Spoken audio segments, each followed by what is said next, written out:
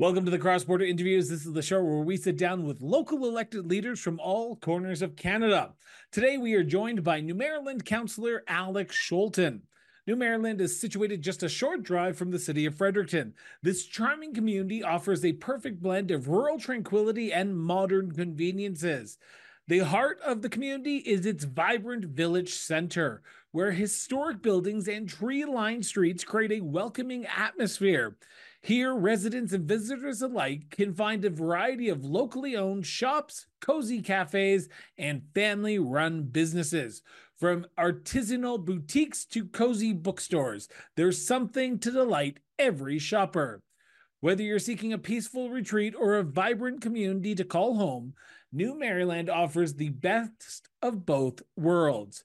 With its natural beauty, small town charm, and strong sense of community spirit, it is no wonder that this hidden gem is considered one of New Brunswick's most desirable places to live. This is Cross Border Interviews with Councillor Alex Scholten. Councillor, thank you so much for doing this. Greatly appreciate it. I want to start at the beginning and get to know the person behind the persona of a councillor's position. And I want to start by asking you the same question I've asked every single municipal leader who's ever appeared on this show, so you're no exception, Alex. Where did your sense of duty to serve your community come from? Uh, I guess the one of the main reasons that I got involved with this was my father's family immigrated to Canada in 1952, and they had 19 children, and my grandfather had about $145 in his pocket. They were escaping the ravages of war in Europe and in Holland in particular, and they would not have survived had it not been from the support of the community. And that growing up and hearing the stories of the trials and tribulations that the family went through had a big impact on me and my family as well, my brothers and sisters, in terms of recognizing fully what or how important a community is, and the need then as well to contribute back to the community to make sure that you're doing everything you can to help the community. So that was one of the main reasons. But the other thing is I've been also involved in business for many, many years. And one of the things that I've really stood by throughout my business career is that if I'm going to benefit from my community, I have to make sure I'm supporting my community. So those kinds of things really went into my mind when I got involved in municipal politics too. I didn't want to be the kind of person that just complained about things and then didn't do anything to have a positive impact. I'm not the kind of person that sits back and just lobs complaints from afar. If I want my community to be better, I want to be part of that solution. What was it about the allure of municipal politics? Because giving back and contributing to your community are two different venues. You could have given Sure. back in many different ways through nonprofits, through volunteerism, through the business community, but you chose, and correct me if I'm wrong here, because New Brunswick has the tendency of not putting all their election results on the websites. I can find the first election that you stood in and won was in 2016. Is this Yeah, correct? So that's right. Yep. what was going on in 2016 that you said to yourself, Alex, it's time to put up and shut up. If I want to make my community better, if I want to give back, I need to Yep. do it by sitting on village council.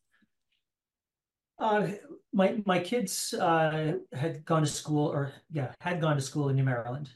We have a wonderful school, so I'd been involved with the school there, and I saw some of the things that really had a big impact on our community through the school.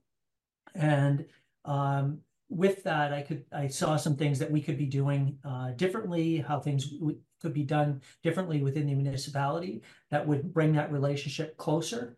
So those were some of the things that really caught my eye.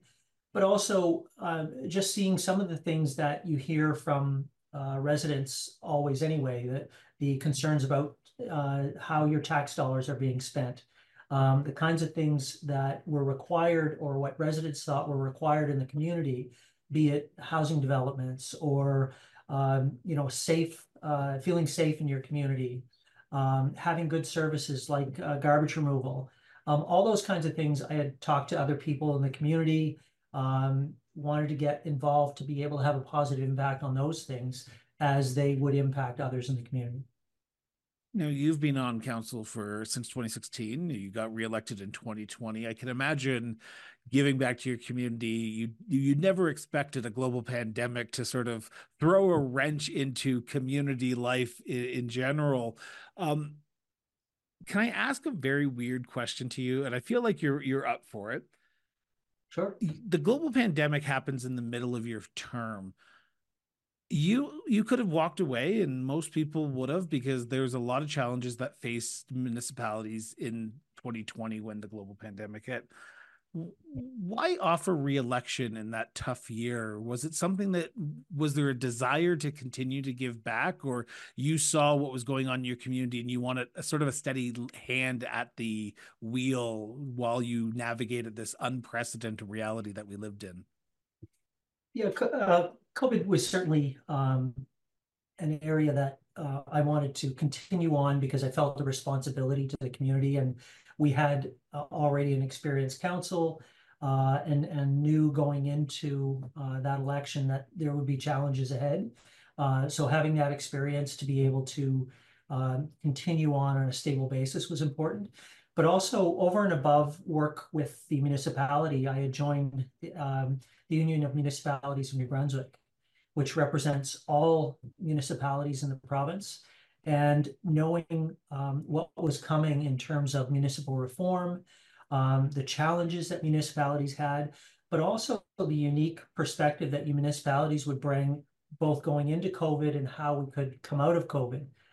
There was a lot of things, because we're the closest level of government to our constituents, that really made us that much more impactful in people's lives.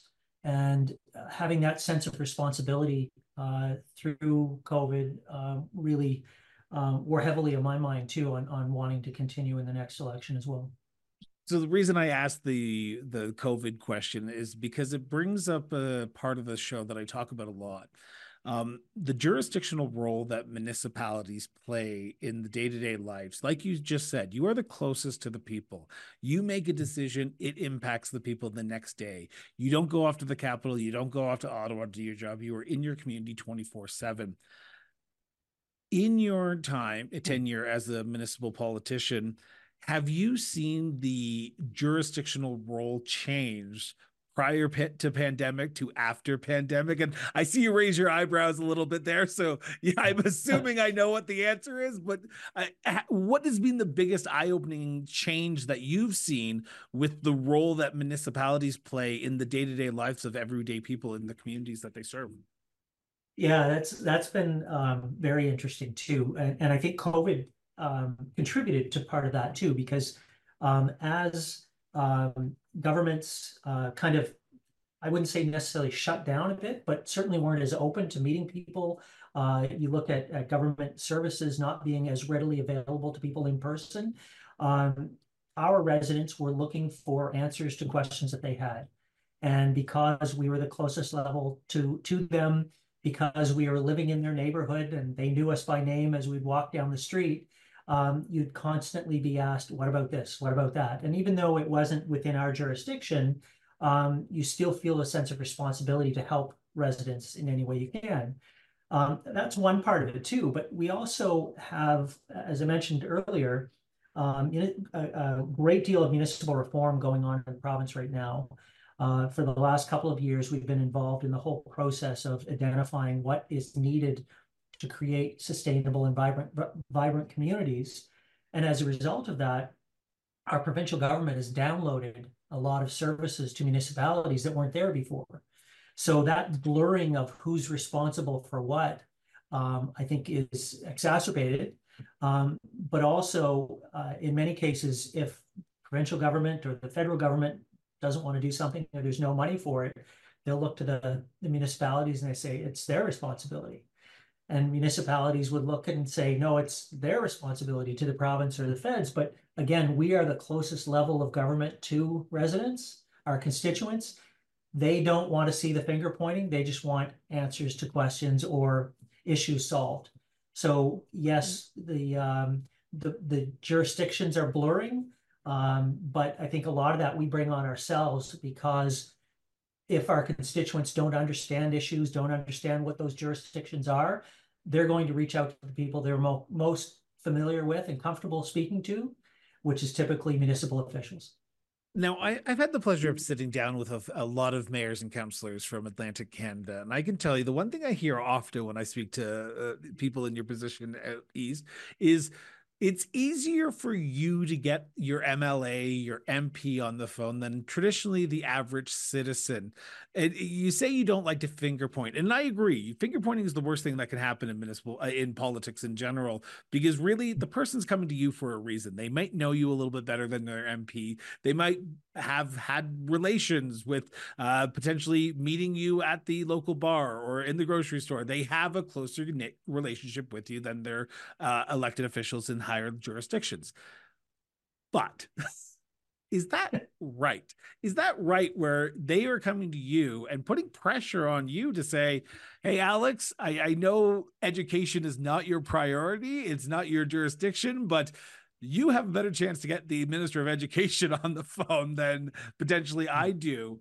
What do you do in that situation? Because you know you can only go so far in Yeah. your role as a counselor or as a council. Is there a point in time when you just have to say, okay, I can only go as far. Maybe John has to go an extra step and maybe go to the MLA's office or the MP's office to get that meeting, and I can only try to facilitate? Or are you willing, as someone who seems so passionate about their community, to say, okay, give me your phone number. I'll call you back in a week's time with the information that the MP or the MLA's provided me? Yeah, I think I take a bit more responsibility on than I probably should. In that, if a constituent comes to me and asks me about an issue that is not within my role, but they're frustrated because they haven't heard from their MLA or they hadn't heard from their MP, I will take their case to our MLA, if it's or to our MLA. And we have a great relationship with our MLA here in our riding too. He's been fantastic. And typically if I call or there's an issue and we as a council reach out to our MLA or our MP, he'll respond. So I think in those cases it's a matter then I'll take it back to council. We'll talk about it a bit further, and then we'll take it to our MLA. And that extra level of attention typically gets more attention back. So it's again, I don't feel it's responsible just to simply say that's not us. Sorry about that. It's what can I do to help? How can I get you the information that you need? And again, it's not fully within our responsibility, but at the same time, if it's an issue of our constituents, it's an issue of mine. So You talked about government reform, and I'm going to talk about that a little bit in part two, in segment two of this interview. But I want to talk about the role of council and you, particularly your role on council. I can imagine after 8 years, you've had to make some pretty tough choices around that council table, and you have had to sort of lay your head at night thinking that you've done the best you can do with the information you have been provided. How do you make those tough decisions? Because you are impacting people's day-to-day lives. And like I said, you don't go off to the capitals to do your job. You are in your community. And the decisions you make around that council table are going to impact people. Is it hard to make sure you're doing the correct thing for your community while trying not to make the biggest impact in your community, the most negative way in some sense? yeah, and look, I think I always just harken back to the reason I think we were elected at this level. It's to do what's best for our community. It's not what I personally feel always. It's, based on the facts, based on the knowledge that I have about the situation we're in, what's the best decision for our community. And that's not going to please everyone. The ideal that you're not going to please everybody all of the time. It's not easy, but there are definitely difficult decisions that have to be made. And I rest easy thinking that in my mind, I've done a good job if I've done what I believe is best for the community. And I could give you some examples around housing developments. In particular, we have issues where if a resident doesn't like what's going on with the new development across the street, we have to look at what's needed in our community. We have to look at what's best for our community as a whole. Certainly, we take those individual concerns into account, but we have to look at the community as a whole, and that's always it's a challenge, but it's always how I can rest easy making decisions on that basis. How important is it for yourself? And I'm speaking as you, as the counselor here for a second. How important Mhm. is it for you to talk to the people who may disagree with you? Because while you were elected to represent everyone, not just the people who voted for you, not just the people who follow you on social media, but everyone in your community. How important is it for you and your council and people around in New Brunswick as elected officials to listen to all sides of issues and not just the people in our own social echo chambers? Hmm. I think that's critically important. To hide behind a decision, uh, making the decision based on what you think without speaking to everyone involved, I don't think is a responsible way to do this. You have to turn off some of the criticism that may come your way, but that's part of the role. We take on these roles to make sure we're representing our community. That's the good, the bad, and the ugly. And it's something that for me to make an informed decision, I have to hear from all perspectives. And I can't simply hide behind just what I think I want to hear. It's got to be from what all angles are. And I don't think I've ever shied away from those discussions. They're not always easy, but it's something that you have to take on. Does it get easier? Because there are people who are potentially putting their name forward in municipal elections in Nova Scotia, in New Brunswick, Saskatchewan, Northwest Territories, in the Yukon, across Canada who listen to the show. Does Yeah. decisions get easier, and does listening to people who disagree with you get easier over time as someone who's been doing it for 8 years? I don't think it's easier. I think you just develop a thicker skin. So, uh, yeah, Love the answer. yeah. Well, in this day and age too, it's become much more challenging with social media and with keyboard warriors out there who will criticize anything and everything without having all the facts. So we see that often in our community, some of the community website or the Facebook pages and the posts with people making mad speculation on why we made a decision. And we try to avoid those discussions directly online, but it's difficult. Uh, but reaching out to some of them and just say, look, if you want the facts, come in. We'll have a talk about it. I'm open anytime to do that. And that's not for everyone because not everyone wants to face the confrontation that may come. Um, but I think it's part and parcel with public life that you put yourself into with this role. Does Um, do you find that more and more people are willing to engage with municipal politicians in today's age? Because you're right, social media is one of these weird, and I'm a big proponent of not using social media to engage with politicians. I just don't think it's useful. I don't think it's a useful tool. If you want something done, email them, contact them, phone them. Most people's phone numbers are pretty public on town websites.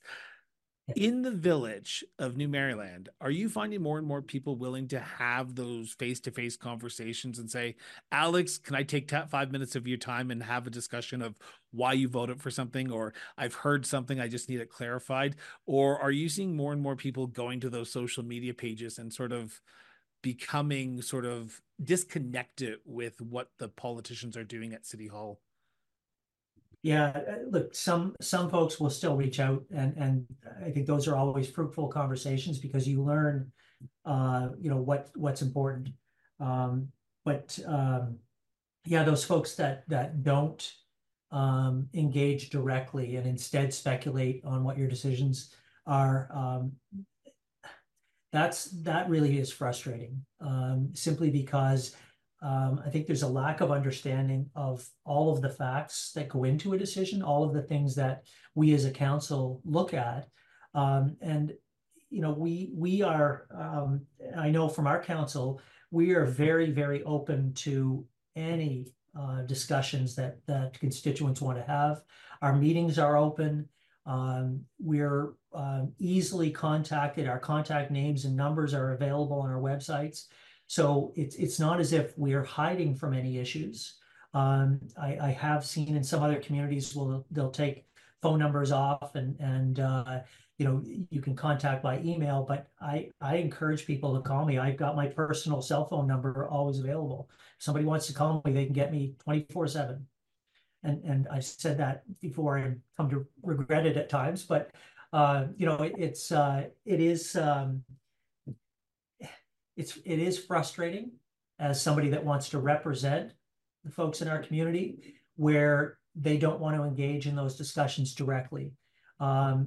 But it's not for everyone either. I think some people are intimidated and just don't want to either don't have the confidence or don't have the desire to be confrontational directly. They'll do it informally behind the scenes, so passive aggressive, which is frustrating because I just don't think that leads to good decisions. I encourage the feedback because I think that makes for better decisions anyway. Prior to launching the show, I found that there was an apathy going on with municipal governance and municipal politics in general. And when I launched the show, I'll be the first to admit that I didn't think most people would want to listen to someone talk to a municipal politician. But I found a unique space, and people seem to be enjoying the municipal perspective. In the village, do you find that there's an apathy of what's going on municipally, or is there a sense that as long as the garbage is picked up, as long as the water is turned on, I am okay, as long as my property taxes are at a semi-decent level and you're not gouging me every year, I'm comfortable what's going on in the village and I really don't need to pay attention? Or do you find people actually wanting to engage? Yeah, that's an interesting point too, because we see in the last two municipal elections, the voter turnout has been terrible. Granted, in And not just in 2020, New Brunswick, I should put that out there, yeah, not just in yeah, New Brunswick. yeah, and that level of apathy, you could look at it one of two ways. You could say, well, things are run so well that people think, there's no need to say anything, no need to run. Or more concerning wise is if they feel that they're so frustrated because nobody's listening to them, then what's the point of even voting? Or the people that I'm voting for don't represent what my concerns are. And that really concerns me in particular because then obviously I haven't done enough to make sure I'm engaging with the folks in our community and understand what they're concerned about. And if they don't feel it's necessary to vote because they're so frustrated that their voice isn't being heard, then the whole system is not working as it should.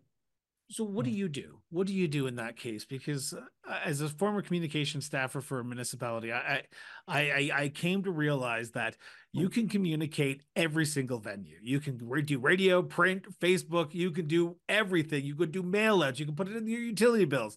But there's always going to be the people who say, "I didn't get it. I didn't know this was happening. How am I supposed to know?"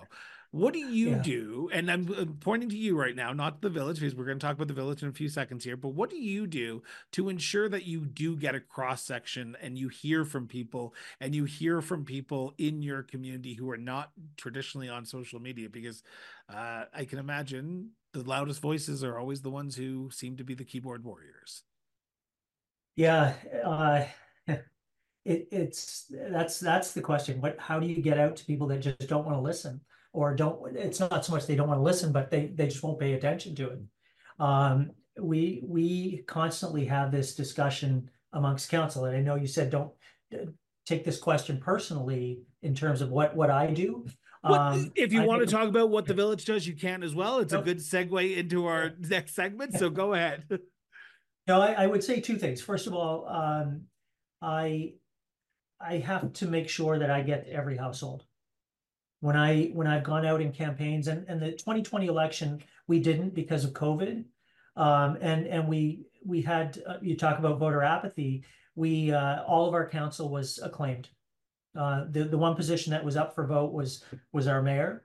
But all the council positions were by acclamation, which is unfortunate, which meant that we didn't necessarily have to go out and campaign. I believe it's important to do that, to get out door to door. Not only did I run municipally in 2016, I also ran in 2018 provincially, and we have a massive riding. It's like 80 kilometers long and wide, and I spent 6 months making sure I got to every single household in that riding. And I was told by my provincial party that don't bother, you're not going to get the votes from these people over here, and yeah, maybe over there, but don't bother going over here. I could not, in good conscience, do that. I had to make sure that I spoke to every person. And the same goes at the municipal level too. From my perspective, is I have to get out and talk to people. If they're not listening or not getting engaged, and we're continually having this silence on everything from our budget to decisions on housing or our new park that we want to build. If there is a lack of engagement, you're not going to have the best decisions made. So I think it's a responsibility for us as a council to get out and speak to people where they live. Meet them at the local gymnasium, at the school, at the supermarket, and engage them as best as possible. You won't reach everyone, but as many as possible. I think that's absolutely important. Just a side note, I heard something worse when I ran federally in 2015. I heard you're not even going to win, so don't even worry about campaigning. At least they told you to Yeah, campaign. My party said don't right. even campaign. So there you go. The sacrificial goat. Exactly. I want to Yeah. turn to segment two because I'm cautious of time. And prior to starting this line of questioning, I'm going to preface it, as I always do, that this is a conversation between the councillor and myself. This is not a motion of council. This is not a direction of council. This is not even a policy of council. This is the councillor's opinion and his opinion alone. So, with that being said, councillor, in your opinion, what do you believe is the biggest issue or issues facing the village of New Maryland today as of recording this episode? Uh, I would say I would answer that in two different ways. First of all, in the way that I think our residents will see those issues, but also has the big issues that our council views. So, in terms of what residents may see, I think the impact of climate change and how that's had a significant impact on our community. We're in a constant hunt now for water. We just we're in the process of finishing off a new well or well field, running new lines, things like that. Had that not come about, we would have had great challenges with continued growth in the community. We would have had great challenges with safety, living in a rural community with forests all around us. If we don't have water, should anything, God forbid, happen, that would be a critical situation. But that I think was a key issue that our community faced. We have a new well field, but even with that well field coming on and the development that's going to bring, that's not going to last forever. So climate change has had an impact on that as well. We've got to be constantly looking for water for our community. The second part, though, is something that I don't think our residents are as aware of, and that is through municipal reform, the impacts this is going to have on the services we provide and how we provide those services, but also the costs that's going to come their way. They'll see it on their tax bills. They might not see it today, but I mentioned earlier the download of services that the province has put on us. They've done the municipal reform part. They haven't done the municipal fiscal reform yet.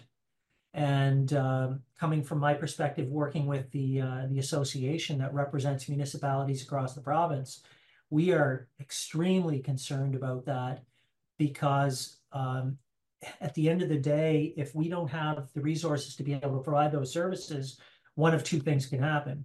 The services either are diminished or taken away, or taxes have to go up to pay for them. Either way is not a very good solution. The province, we have to continue pushing the province to do that. So it's making sure that our residents understand exactly why decisions are being made, what impact the municipal reform process is going to have on them. At the end of the day, this should have been a very good thing for municipalities as a whole.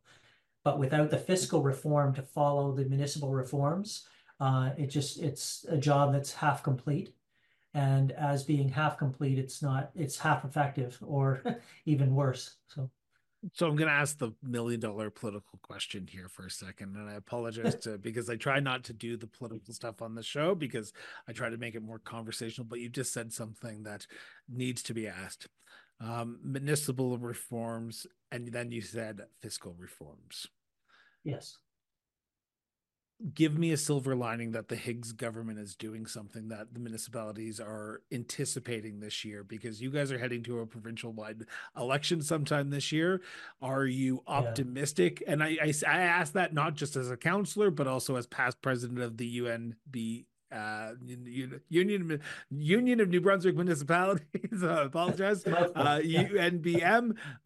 Give me some silver lining that the municipalities can sort of navigate this financial, not storm, but hiccup. Well, I think part of the silver lining right now is property tax assessments went up significantly. If you can look at that as a silver lining, what it's meant is that municipalities didn't have to increase their tax rates. But what it's also meant is a pocketbook issue for residents because they were hit pretty hard on tax bills, which weren't the fault of municipalities. But they'll blame you. Again, I don't like to. But they'll blame you because they see it as a municipal tax, though they're seeing that tax go up. Yep, and it didn't help with one of the provincial ministers saying that. The property tax assessments, we don't see any money from that. That all goes to the municipalities. So if you have an issue with this, you should go talk to your municipal government. So that was frustrating. I'm frustrated just hearing that. Oh, we would read those comments and not care for them very much. But I think the silver lining is we have a lot of folks that understand the issues, that see what's happened. We have a concern that our premier has looked at what municipalities are doing and has a perception that we are overfunded and spend too freely, and therefore don't require all of the fiscal reforms that we've been asking for. That perception, unfortunately, is so far from the truth. The provincial government had a report completed by 2 independent consultants that came out just before Christmas, just when the ledge closes. Last day, here you go, it's released. And the report states that up to 29 of the new municipalities within the next 3 years are going to face critical funding decisions that they probably won't be able to balance their budgets. And we were hopeful that that would be the eye-opening just jar for our government that says, yeah, we've got to do something about this. We do have regular meetings with the province, with the Minister of Environment and Local Government, with the Premier's office, and with Cabinet or caucus last week. In fact, we spoke to Cabinet about it. So there's a lot of things that I think we can push. I'm not necessarily hopeful that those are going to change the perceptions, but I expect that if things keep going the way they're going and some municipalities run into great financial difficulties, the residents will carry on the fight with us as opposed to blaming municipalities too. And that's really unfortunate, because municipal reform in itself should have solved a lot of the issues. And I go back to what the province has said all along in this process. They wanted vibrant and sustainable communities. Well, in order to have both of those things, you've got to be able to give us the tools to be able to do the things that you want us to do. They've downloaded services. They've asked us to do more with less. And, that's frustrating. I would also say, though, and this is the silver lining that I'll get to, it's a long way around. But we've found that the premier has been very interested in anything that can help the province.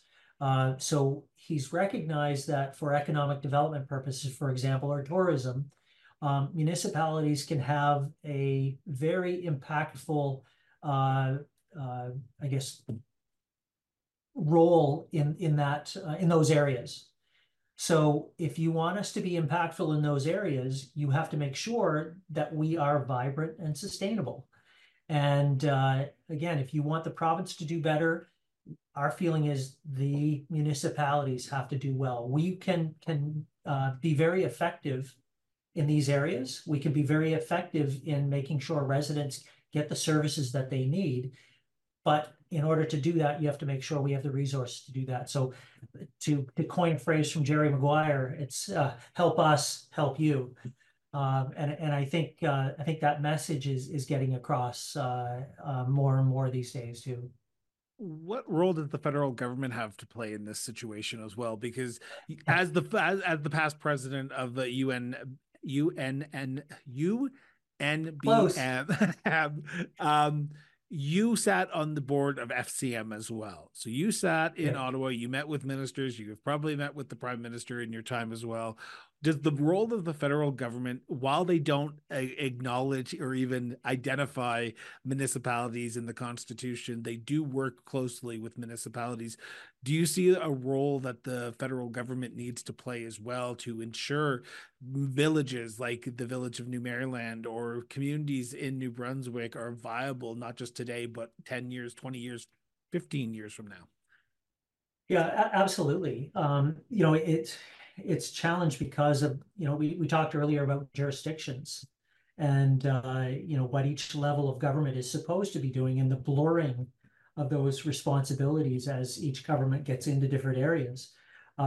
We saw a few months ago where the federal government wanted to provide funding directly to municipalities for housing so they could avoid the red tape and avoid delays. And that was not received well by our provincial government, even though they recognized there was an acute need for housing. And it became very much an issue of we don't want you giving any money to our municipalities unless we have an opportunity to tell you where the money goes. So yes, I think that if we want, there's recognition from the federal government that if they want things to happen as quickly as possible, why not go to the government level that's closest to the people? But then it becomes politicized, which parties are being supported here, there, or everywhere. So it's a No, I appreciate it's your answer because I just want to make sure that I let my listeners know that I do not just blame the provincial governments on this matter. The federal government does have a role to play as well. It is a all hands on deck situation, not just let's yeah, gang up on one level of government. I want to talk about climate change for a second, if you don't mind. And I know I'm cautious of yeah, time, so hopefully I have an extra 5 minutes to spare and we can get through climate change in 5 minutes. I know that's a lot riding on your answers here, but we're gonna try. Um, okay. you have openly just said that you are on the hunt for water, and we are seeing an increasingly dry winter this year, and especially out here in Western Canada. I'm not sure about Eastern Canada, but I have some friends in New Brunswick and actually in your area of neck of the woods. And what I hear is it's been somewhat dry as well. There hasn't been as much snow as in past years. Um, that means wildfire season is coming up, and that means we just saw a horrible wildfire season last year and the year before. Give me some hope that water is not going to be a precious thing, and you're going to have to sort of ask people to scale back on water in 2024 as we approach a warmer weather. Well, it's funny you should ask that question today because they had snowmageddon last week in Nova Scotia and PEI and parts of Newfoundland too. We didn't, fortunately, most of New Brunswick didn't see that level of snowfall. But yeah, it's absolutely a concern too. We see that like our Public Works Department talks to us on a regular basis about concerns about water supply and infrastructure that we have. And what we heard was that half of our community is on wells, half of our community is on the municipal system. And the half that are on the municipal system during some really dry periods over the last couple of years, our well level went down significantly, our municipal well field, and didn't replenish as quickly as we would like or make us feel comfortable. So in that way, and you talk about the potential for wildfires and things like that, you know, we're talking about a pretty concerning issue for us, and that's why we're always on that hunt for water. We're fortunate, though, where we found the new well field was a particularly wet area within the municipality. So from our community, we've got now a good source of good quality water that doesn't have to be treated too much. But with climate change, it's something that we have to continue to be cognizant of. We've warned residents, as you said. You know, I know you want the silver lining here, or the good news. Unfortunately, I think we always have to be looking at it critically, and there isn't always good news. In our case, we've asked residents to do the things that would you know, preserve our water supply. If that means you know, watering your lawn late at night, early in the morning, or not doing it at all, and particularly critical times of the day, we've asked them to do that. You know, it's been a challenge, and I don't think there is a silver lining here too. We've tried as best we can to be part of the solution by looking at different means of you know, heating, different means of electrical hookups with solar arrays and solar lighting and things like that. But we're at a critical juncture in terms of climate change, and we've got to all be part of that solution. Now, you've talked about two very big macro issues that are facing your community: municipal reform and climate change. But if I go talk to 100 people in your village tomorrow and I ask them that exact same question, what's the biggest issue? They're going to give me some very micro issues. That pothole in front of my house, that sidewalk, that playground, you have probably heard them all. Now, you at the end of the day know that municipalities only have a limited supply of money and you can't run deficits. So therefore, you're going to have to say no to some people, and that's going to upset them. How do you ensure that everyone's voices feel heard in times of budgets and times of addressing their issues? Because when they approach you with that micro issue, that issue that they believe is the most important issue to them, you have to say sometimes, unfortunately, we can't do that this year. How do you balance the needs of the community with the needs of the one? And yes, for those who are listening, I'm quoting Spock there. Yeah, that's a really, really good question. It's I think it's part of the life you balance as a municipal council member. We have to look at what's best for the community as a whole. I go back to what I stated earlier, that I can't look at what's best for each individual person. If there's an issue that they have, yeah, we'll certainly look at it, and we'll certainly look at whether or not that can be handled as appropriate. But you can't please everybody all the time. There has to be a certain amount of give. And I go back to a course I took in university on philosophy, and I think it was John Locke and the Leviathan, that everybody gives up a little bit of their power to the community as a whole, so that the community then can do what's best. And I know that's getting out there a little bit too, but I'm just saying, I quote Spock on this show and you quote the Leviathan. I feel really bad right now. I have probably quoted it wrong, but I remember some things from my university career. Yeah, obscure facts, but it's just, I think, part of what it means to be part of a community, that you can't get everything you want all the time. To be part of a community, you have to do what's best for your community, and that means sometimes everybody has to take a little water in their wine.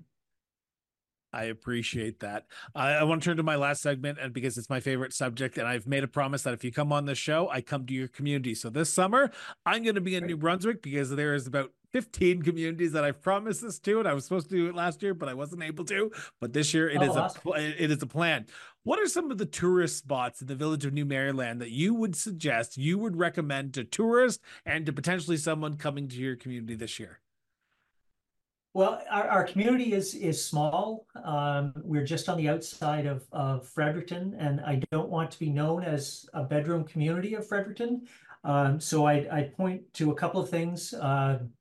We have a lovely park or a trail system around our recreation center that has it's a walking trail. It has bridges, suspension bridges. It has some lovely scenery. I'd recommend that. We have some good bike trails through the area, both on the highway and through the community. There's walking trails that kind of link all of it together. We're very much, well, I think our sort of tagline has always been uh, rural charm and urban convenience. I don't love that because I think at the end of the day, that basically says that we're a bedroom community of a bigger community. But we have a wonderful school here. We have what I in particular would say about New Maryland. It's not necessarily a site or something to come here and see, but it's the wonderful community and sense of caring that we have. And the best example I can give of that is we have a Lions Club here in New Maryland, and every year we do a food and toy drive. And this year, the food and toy drive extended out over 4 days.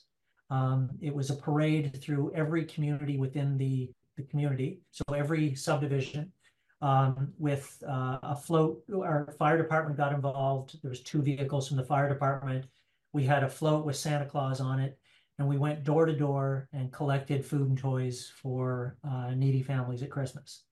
And we supported 100 and, well, actually this year I think it was 215 uh, uh, different families. We had more than enough toys to not only support them, but also to support 3 or 4 other organizations.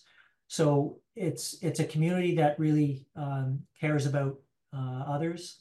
And if anything, I think what if someone asked me what I was most proud of about this community, I'd have to say it would be that we have a very caring community. So, So you basically took my last question out of my mouth here, there, counselor, and that was going to oh, be what makes New Maryland such a unique place to live, to work, and to raise a family. yeah, I would say that would be it. It is a caring community. We have neighbors that look out for neighbors. If if you walk down the street, people wave, people say hello. The what the reason that people come here is because of that friendliness. It's because of